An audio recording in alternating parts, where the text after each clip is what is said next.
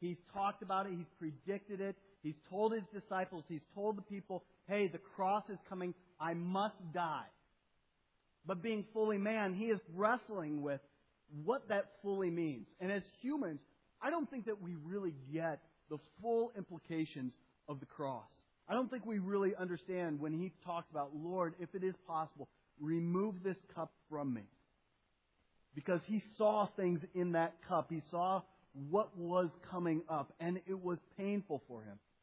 So as we walk into this, we are going to see what was the thing that, like a blacksmith, as he pounds on steel, what was it? And it makes the steel harder and more firm and resolute. What was it that made Jesus more resolute for the mission that He was on, that God placed Him on?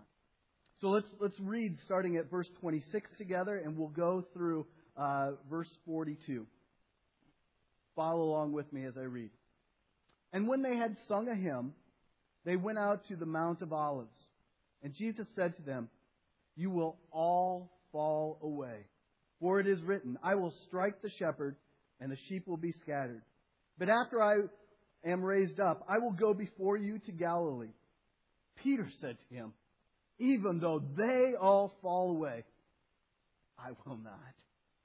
And Jesus said to him, truly I tell you, this very night, before the rooster crows twice, you will deny me 3 times. But He said emphatically, if I must die with you, I will not deny you. And they all said the same. And they went to a place called Gethsemane. And He said to His disciples, sit here while I pray. And He took with Him Peter and James and John, and began to be greatly distressed and troubled. And He said to them, my soul is very sorrowful, even to death. Remain here and watch. And going a little further, He fell on the ground and prayed that, if it were possible, the hour might pass from Him. And He said, Abba, Father, all things are possible for you. Remove this cup from me. Yet not what I will, but what you will. And then He came and found them sleeping. And He said to Peter, Simon, are you asleep? Could you not watch 1 hour? Watch and pray that you may not enter into temptation. The spirit indeed is willing, but the flesh is weak. And again He went away and prayed, saying the same words.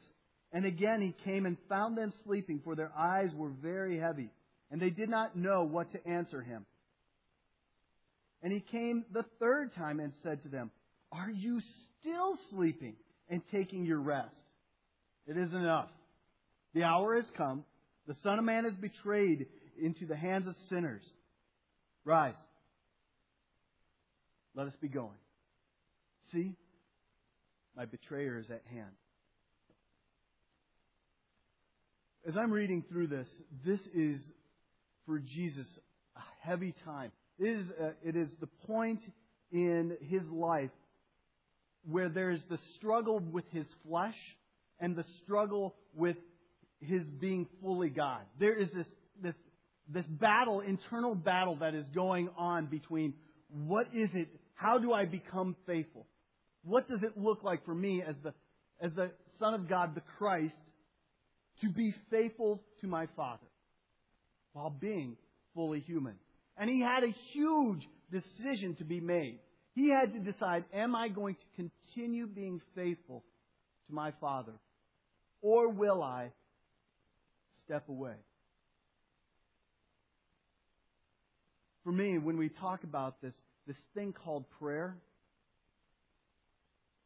it's this other thing out there that the spiritual supergiants do. As a kid, I grew up in a Christian family where the thing that we did before meals was you prayed. You always prayed. And then the other time that we prayed was when? right before bed. Now I lay me down to, I pray the Lord my, and if I, well, who does that to a kid? Right before you go to bed, nightmares kick in. If I died, what? But this is the prayer that Jesus is, He's praying this prayer of life and death. It's about His own personal death, but it's also about our life that we can have with His faithfulness. So He enters into the Garden of Gethsemane. He enters in Gethsemane, in its original language, means olive press. And if you know anything about an olive press, they are these huge stones that push down on the olives to press out all the oil, the good, sweet product. As Rachel Ray calls it. What is it? EVOO. Yeah. Extra virgin olive oil. Yeah. Sweet stuff. So Jesus is entering into the garden. He is being pressed by these stones of pressure, pressing out a sweet product. And so he's entering into the garden. But before he goes up to the Mount of Olives, he has this discussion with his disciples. He says, listen, as they're walking along, he says, soon the shepherd will be struck and all the sheep will scatter. Talking about himself, saying, listen, soon I will die. And all of you, according to the Old Testament prophecy, you're going to run for the hills. And Peter, stereotypical Peter, goes, come on. Me? All them, they will go. But me, myself, there is no way possible that you are going to see me run for the hills. I will be faithful to the absolute end. You know me, Jesus. I'll be faithful to the end. Strike you down? Yep. But you know what? They'll run. But me, I am your right-hand man. I'm the one who will make this happen.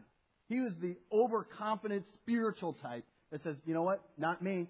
It's not going to happen with me. I will make this happen. I'll stick through it to the end. And Jesus says, no.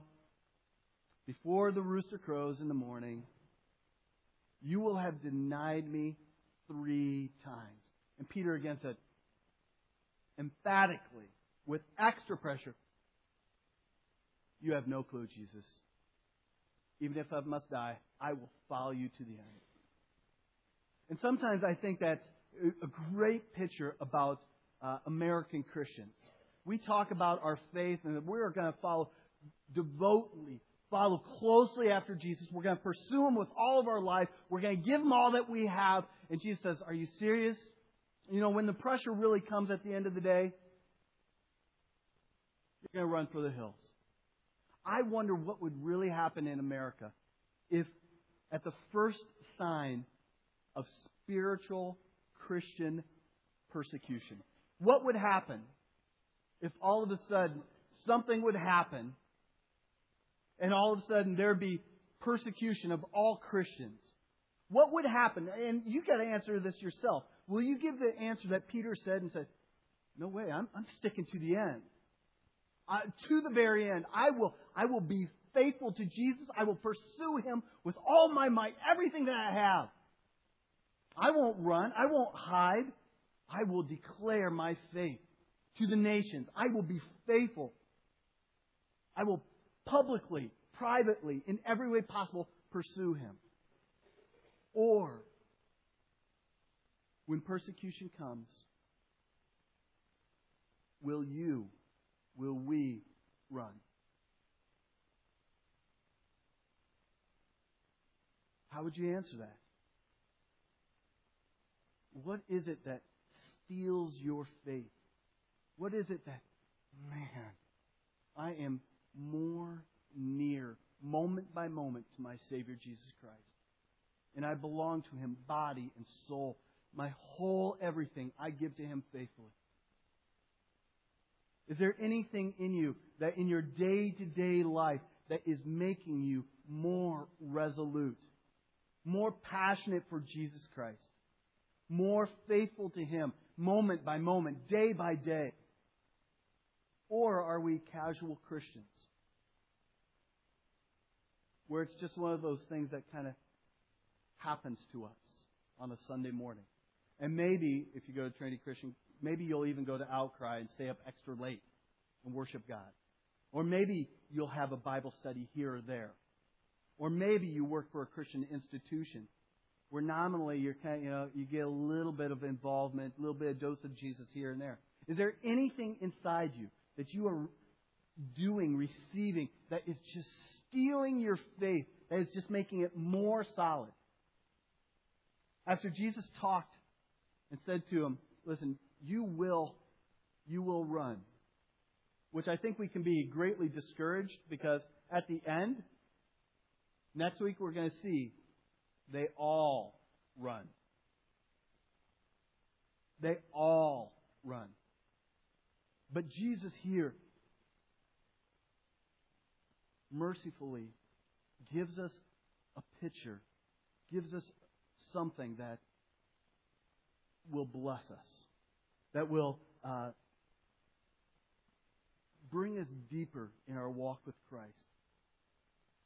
And it's this thing called prayer. I've been able to sit in this section for quite some time. Since I've been gone for the past couple weeks, I've been able to just kind of sit in this whole section and just really, write notes about, okay, what does this mean? What is this prayer thing? And I had to think about, what is my own prayer life as a pastor? And some of you go, he's a professional Christian. Therefore, we should follow Paul's example of what it means to be spiritual. We'll kind of warn you there. I don't have my stuff together. You can follow me as I follow Christ. And I'm going to tell you right now, I drop the ball all the time. Our ultimate example is Christ Himself. And here we see Jesus saying to His disciples, listen, I want you to sit here and pray. You see Jesus say constantly, watch and pray. And I think about my life as I'm watching people pray. There's been one solid example of me being able to watch and enjoy prayer. And it was during my college years when I was at Trinity Christian College. I kind of rebelled against the Reformed faith because it was a bunch of bunk at that time to me. So what I did was I went to what I considered to be like the other end of the spectrum. I went to an Assemblies of God church. They were a little wild and crazy, swing from the rafters type of church, And it's like, yeah, there's got to be something going on here. Well, I went to Stone Church in Palos Heights. And during that time, the pastor, his name was J.P. Epperson. And Pastor Epperson was a man of prayer. And this is how I knew he was a man of prayer. It was my first little glimpse into what it was like to have a life of prayer. Not to be just a man who prayed, but a life of prayer. Sunday evenings, my first glimpse was before Sunday evening church. They always gathered at least an hour before church in their little side chapel. And up and down the aisles, you would see Pastor Epperson with his Bible. And he would be praying, and he'd be going up and down the aisles. And he'd be praying, and sometimes he'd be praying silently. Sometimes he'd pray out loudly.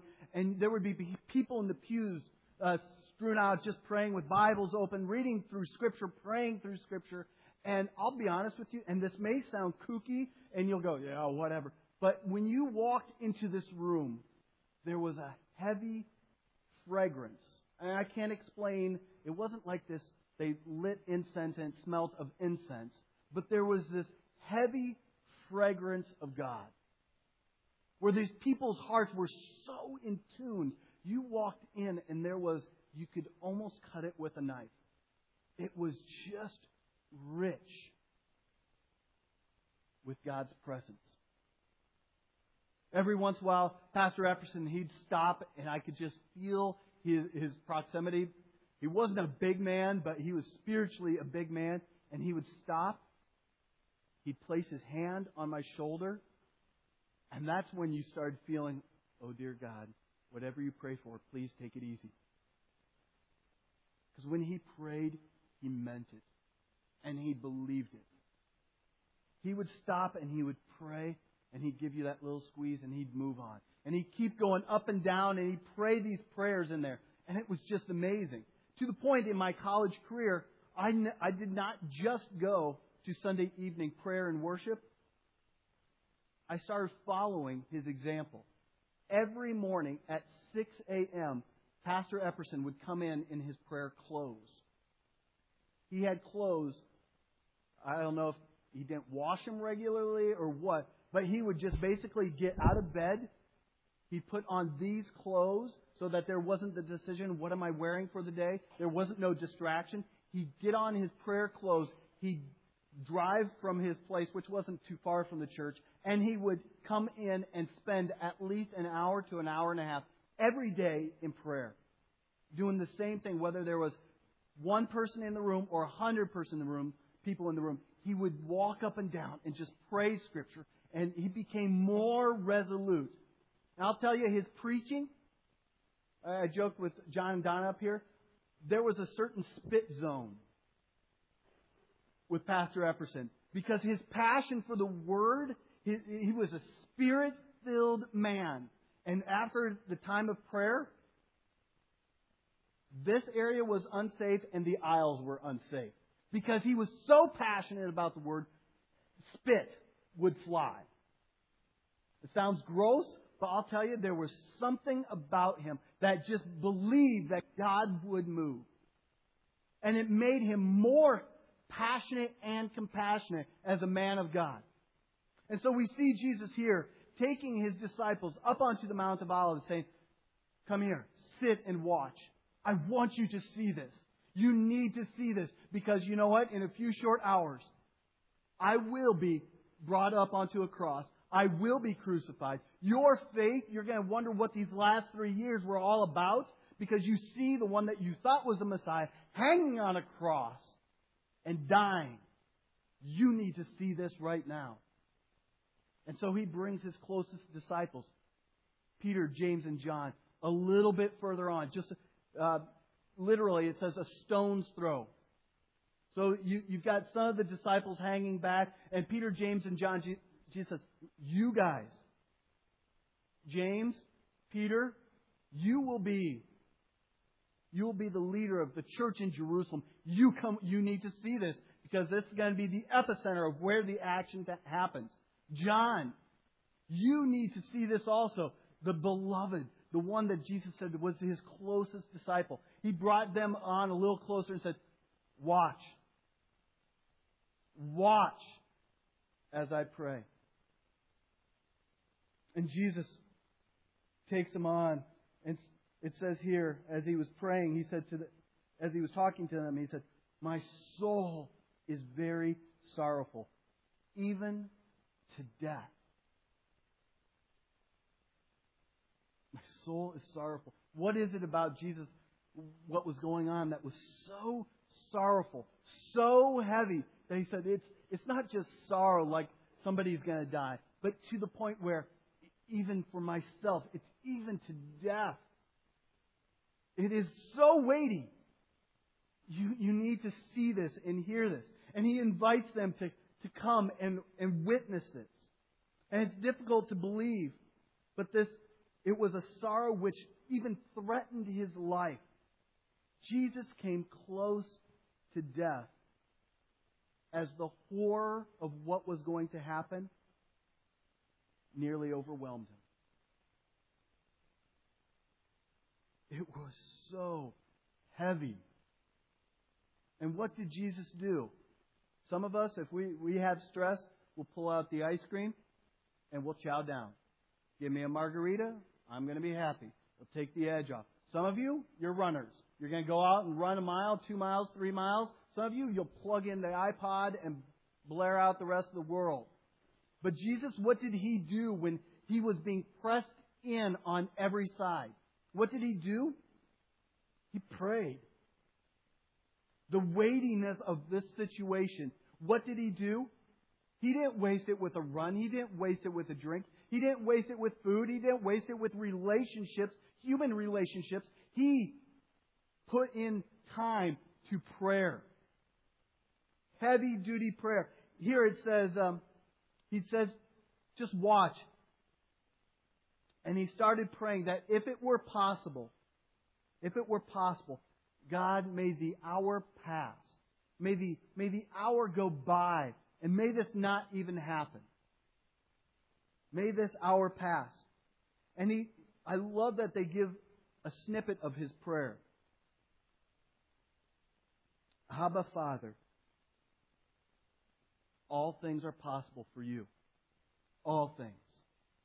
So right there, Jesus is acknowledging God's sovereignty, God's rule over all things. All things. Every raindrop, every bug that flies by, every tear that is shed. God is sovereign over all things. All things are possible for you. Remove this cup from me. Father, remove this cup from me. Because as he looked into this cup, he saw two things. And this is the weighty thing for Jesus. Because later on it talks about how he sweated even drops of blood. In Luke, it talks about how God even sent an angel to minister to Jesus during this time. Because he was so overwhelmed with the weight of what was in this cup. What was going to be happening. He prayed that the hour might pass. So what was this that was just so extremely overwhelming? Two things. What he saw in this cup was that this cup was full of all the sins of the world. All the sins of the world. Present, past, future, every sin. And there is no little sin before a great God. So every little thing of all degrees, it's not just the pedophiles, it's not just the murderers, it's your slothfulness, it's your laziness, it's my laziness, it's all those things that are in that cup. And Jesus saying, I'll die for that. It's your lust, men. It's your lack of leadership. It's your hard heart against other people. Your inability to forgive. You're putting your identity in things or what you do as opposed to the Creator.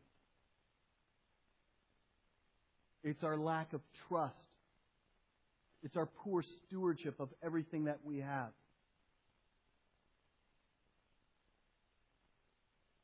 He saw in the cup all the sins of the world.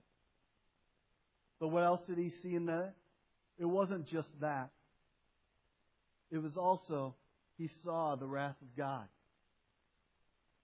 Because God is a holy God and He's a just God. Yes, He's a loving God, and we hear a lot about that. But all throughout the Old Testament, you hear God say, be holy because I am holy.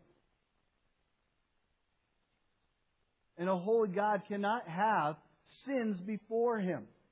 So somebody had to take on the wrath of God. Somebody had to take the sins of the world so that we could stand before God and be able to hear Him say, well done, good and faithful student. Your name is written in the book of life. There's only one way to get our name into the book of life, to be able to stand before God. It's by receiving the free gift of God's salvation through Jesus Christ, through Him shedding His blood for our sake. That is the only way we can stand before God.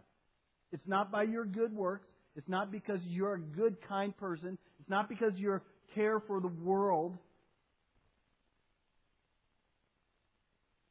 It's because of the gift of God. And Jesus saw that this was something that He had to carry. And in His anguish, in His pain, Jesus was able to submit His life. unconditionally to His Father. And again, we see the boys sleeping. We see the church sleeping. It's really who the apostles are, the disciples are. It's us. The pressure is on. They're sleeping. It's game time. They're resting. Sometimes having no clue of what is beyond. What is it? We have no clue that the game is even on. So all of a sudden, we're resting. We're sleeping. We're not engaging into this thing that God has called us into. And so Jesus willingly submitted His life unconditionally to the authority of His Father.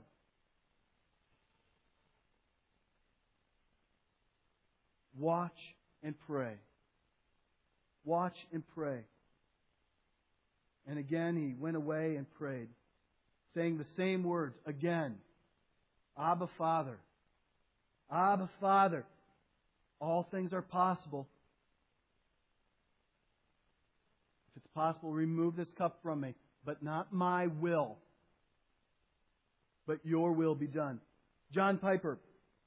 There's a quote that I want you to throw up there from John Piper. You see it, Andy? Prayer is a human act that God ordained and in which He delights in because it reflects the dependence of His creatures on Him.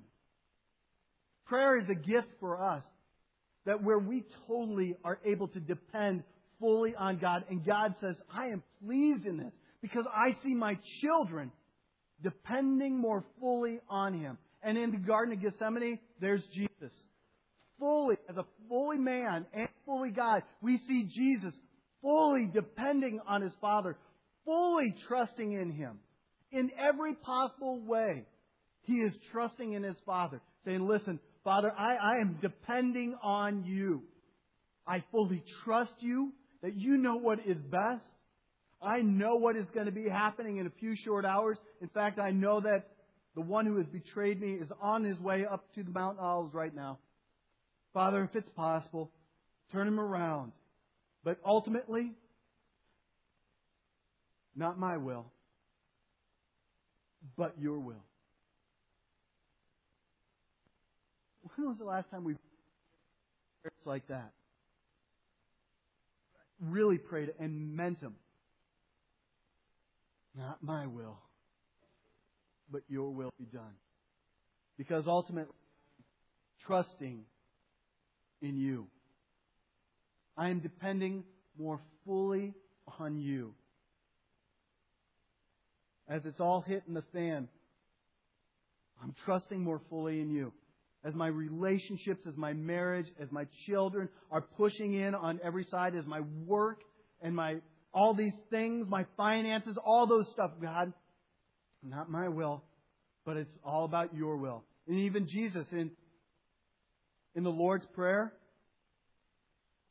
Father, who art in heaven, holy, hallowed be Your name.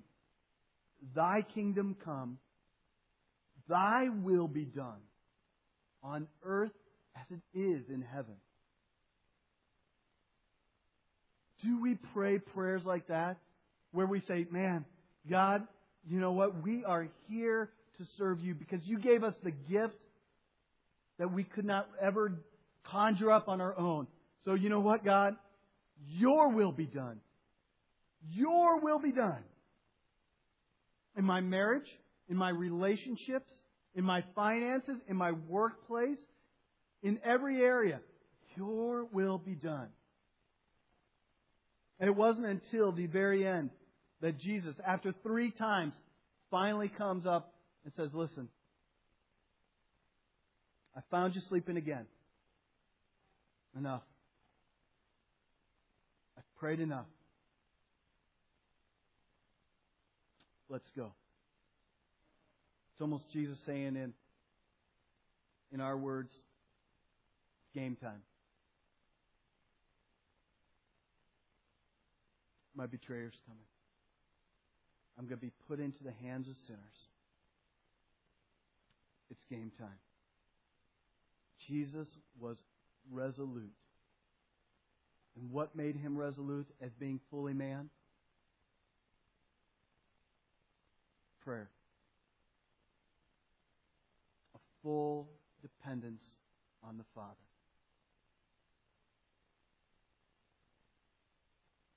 Jesus freely accepted God's will for himself. On his own, he accepted God's will. And as he said to his disciples, and he kind of in the same words, his call echoes those first words that we heard in Mark where Jesus said, "Come follow me. Let's go. That's why I've come." In the same way, Jesus is saying, "Let's go." The cross before me, the world behind me. No turning back. No turning back. The cross before me. Game time. I'm moving forward. And what was it that made him resolute? Again, it was prayer. And I'm going to tell you, and this is awful to admit, I suck at it. I read something that it actually encouraged me. There's a pastor from 1928. So back then they even struggled with this stuff. His name was Sidlow Baxter, and he wanted to be the best Methodist Baptist pastor. So he wanted to be a man of prayer. He wanted to preach it. But very quickly, what he found out was there were all kinds of administrative duties. There were letters to be written. There were congregational responsibilities. And after just being so devout to prayer, he became distracted. Other things crept into his world and pulled him away. And so, one time he was having a discussion with other pastors. And somebody said, "Listen, how do you do this? How do you not allow prayer to be crowded out by the stuff of life?" Because you know what? Prayer is not just something for the pastoral type. It's not just meant for Paul. It's not meant for the elders. It's not meant for deacons. It's not meant for elder candidates. It's not just meant for those ministry leaders, those big superheroes of the church. It is meant for the people of God. So how do we all not allow the stuff of life to crowd out prayer? He said this. One morning, the voice of the Spirit was calling him to pray. And at the same time, another velvety voice told him to be practical and get his letters answered. He ought to face up to the fact that he was not that spiritual sort, that only a few other people could be like that. That did it. That last remark, according to Baxter, hurt like a dagger blade.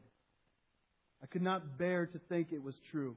He was horrified by his ability to rationalize away the very ground of his ministerial vitality and power. That morning, Sidlow Baxter took a good look at his heart, and he found there was a part of him that did not want to pray and a part that did. There was this internal battle going on. The part that didn't was his emotions. The part that did was his intellect and his will. So he wrote this story down of what was going on in his diary. As never before, my will and I stood face to face. And I asked the straight question, Will, are you ready for an hour of prayer? Will answered, "Here I am, and I'm quite ready if you are." So Will and I linked arms and turned to go for an hour of prayer. At once, all the emotions began pulling the other way and protesting, "We're not coming!" I saw Will stagger just a bit, so I asked him, "Can you stick it out, Will?" And Will replied, "Yes, if you can." So Will went, and we got down to prayer, dragging those wiggling emotions, I don't know what that word is, with us.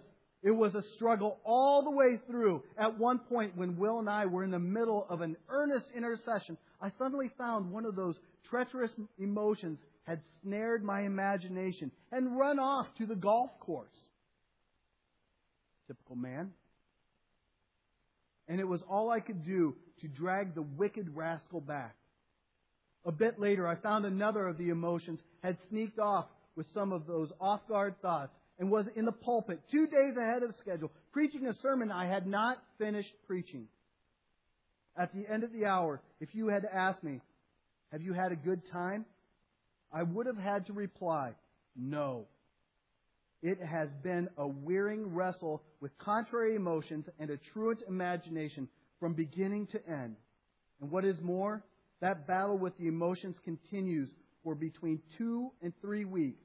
And if you had asked me at the end of that period, "Have you had a good time in your daily praying?" I would have had to confess, "No." At all times it has seemed as though the heavens were brass, and God was too distant to hear, and the Lord Jesus strangely aloof, and a prayer accomplished nothing. Yet something was happening. For one thing, Will and I really taught the emotions that we were completely independent of them. Also, one morning, about 2 weeks after the contest began, just when Will and I were going for another time of prayer, I overheard one of the emotions whisper to the other, "Come on, you guys. It's no use wasting any more time resisting. They'll just go the same." That morning, for the first time, even though the emotions were still suddenly uncooperative, they were at least compliant, which allowed Will and me to get on with prayer undistractedly. J.C. Ryle said this, and this, honestly, I don't like to admit it, this is one of those things that brought me to tears. He said this, "Never be surprised if you hear ministers of the gospel dwelling much on the importance of prayer. This is the point we want to bring you to. We want to know that you pray. Your views of doctrine may be correct. Your love of Protestantism may be warm and unmistakable.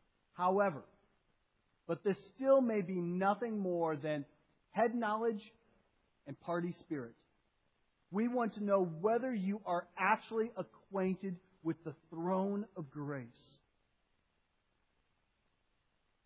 And whether you can speak to God as well as speak about God." That one was a kicker. Are you actually acquainted with the throne of grace? Because our acquaintance of the throne of grace will just drive us into deeper and deeper worship, where we'll become more and more intimate with the giver of that grace. And then he ends up by saying this, "Do you wish to find out whether you are a true Christian?" Kick. "Then rest assured that my question is of very first importance. Do you pray?"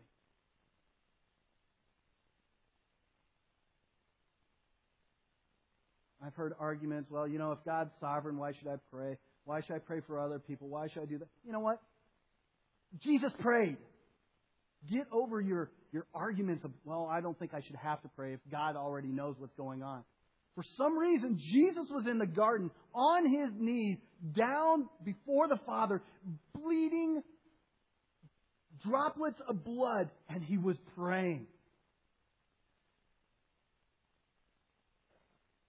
For us, this question is just as important. Do we pray? And I'm not talking about dinner time, lunchtime prayers. I'm not talking about, now I lay me down to sleep, pray the Lord my soul to keep. I'm talking about, do we pray as a church? Do we really pray? And are you willing to really take time out of your busy schedule, carve time in for God? Are you willing to pray earnestly for God? for God to answer our prayers, for God to move in some way that would just surprise the living daylights out of us, for God to change our cold and hard hearts? Are we willing to pray those prayers earnestly and passionately together? Are we really willing to pray? Nathan and I had to wrestle with that. Because you know what? At the beginning of Missio Dei, when we first started, the launch team, we did prayer walks. We met together every time. We prayed and we prayed and we prayed and we prayed. We prayed for this community. We prayed for the government in Mokina, in this area. We prayed for the schools. We prayed for this. We prayed for that. We prayed for everything. We prayed. All of a sudden, we got busy. We started church. Apparently, we were done with it. And not much has been happening. We got some good stuff going on. We got tutoring. We go down to Roseland. We got some good music going on. You got an okay preacher. We're starting membership this Sunday. We've got all these things going on. But can we say that we are more passionately in love with Jesus Christ today than compared to yesterday and the day and the day and day before? Where, man, today, you know what? The cross before me, the world behind me, no turning back. I'm going to follow after Him and becoming resolute because of prayer. Our intimate time with the Lord, individually and communally. You want to know what the early church prayed for? They called on God to exalt His name in the world. They called on God to extend His kingdom in the world. They called on God that the gospel would run and triumph. They called on God for the fullness of the Holy Spirit.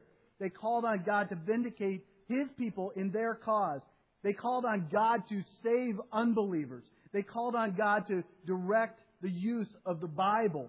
They called on God for boldness in proclamation. They called on God for signs and wonders.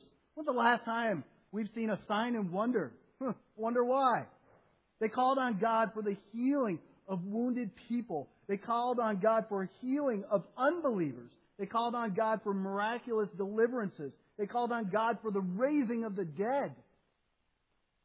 Do we do that? They do in third world countries. Amazing things happen because they believe it. They called on God to supply His troops with necessities. They called on God for strategic wisdom. They called on God to establish leadership in the outposts. They called on God to send out reinforcements. They called on God for success, for the success of other missionaries. They called on God for unity and harmony in their ranks. They called on God for the encouragement of togetherness. They called on God for a mind of discernment, for a knowledge of His will, to know Him better, to comprehend the power of the love of Christ. They called on God for a deeper sense of assured hope. They called on God for strength and endurance. Yeah, I've got more. They called on God for a deeper sense of His power within them. They called on God for their faith, that their faith would not be destroyed. They called on God for greater faith. They called on God that they might not fall into temptation. They called on God that He would complete their resolves. He called on God that they would do good works. They called on God for forgiveness of sins. And they called on God for protection from the evil one. If you want Scripture to back it up, I'll give this to you. So what we're going to do as a church, pretty soon we're going to pray. I know last week, Dave Eisenbart had you pray in little groups, and that was some of you a little uncomfortable. Good. That means that we're not disciplined in prayer. So we're going to work on that.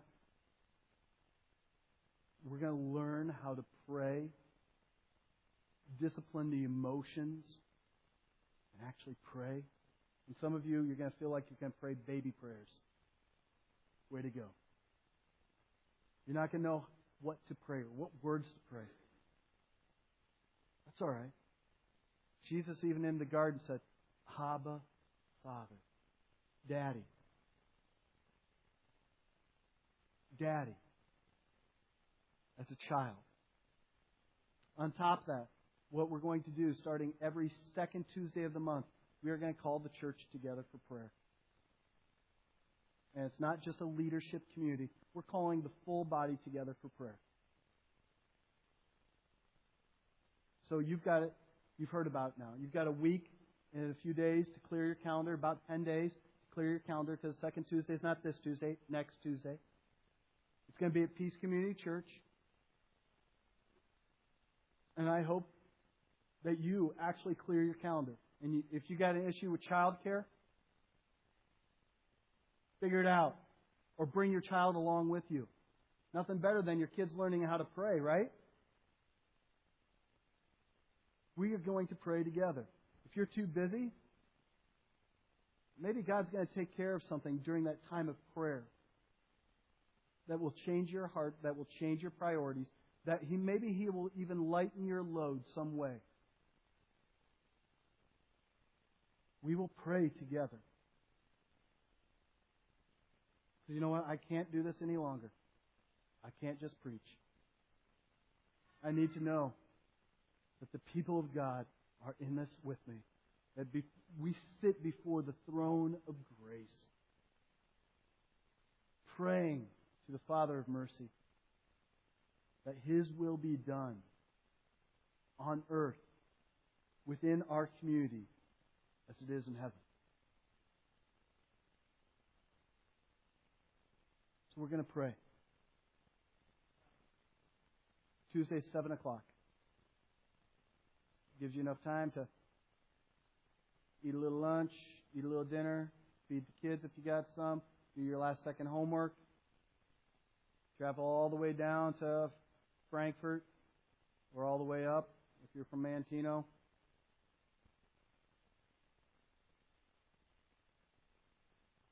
We're going to pray.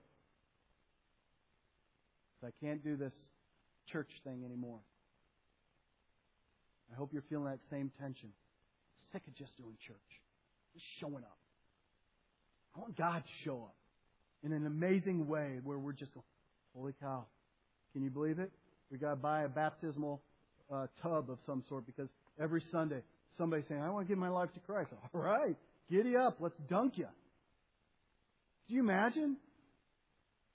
Where we got to have somebody who's in charge of bringing in a horse trough of some sort. We'll dress it up.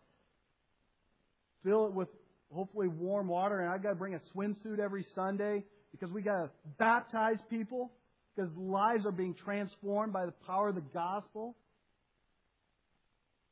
As you're sharing it with your friends, your neighbors, your kids, and all of a sudden even your kids go, I get it. I get Jesus. Yeah, let's go. Let's take the next step of obedience. So we're going to pray. Enough talking, Paul. And this is how we're going to do it. This section, this is a big group. It'll be fun. You're a bigger group. This is going to be fun. I want you to kind of turn your chairs into each other. So maybe you'll have a couple rings going on here. That's cool. Likewise. I want you, I'm going to ask Casey, would you close prayer after an extended time of prayer? And I'm going to ask Brandon, would you close prayer after an extended time of prayer? I want you to pray out loud. I want you to pray for what is on your heart. I want you to pray for the church. I want you to pray for people by name. I want to pray for situations, for your finances, for whatever it is. I want you to pray out loud that God's will might be done. And if that means you got to pray 3 or 4 times, pray 3 or 4 times. If there's that awkward silence, good. Deal with it. Maybe it's in that awkward time that you go, God, what is it? What is it? And you listen carefully to what the Spirit is saying amongst each other, to you. Maybe some of you need to pray through Scripture. The Psalms are beautiful. And you know what? I'm going to tell you right now. My gut says we're going to go long. And I'm going to have to deal with my wife in the children's ministry. That's all right. But we need to pray. So, make 2 rings, 3 rings, 1 ring, whatever. Face each other. somebody start praying. Brandon will close over here. Casey will close over here. Let's pray together as the body of Christ. Go.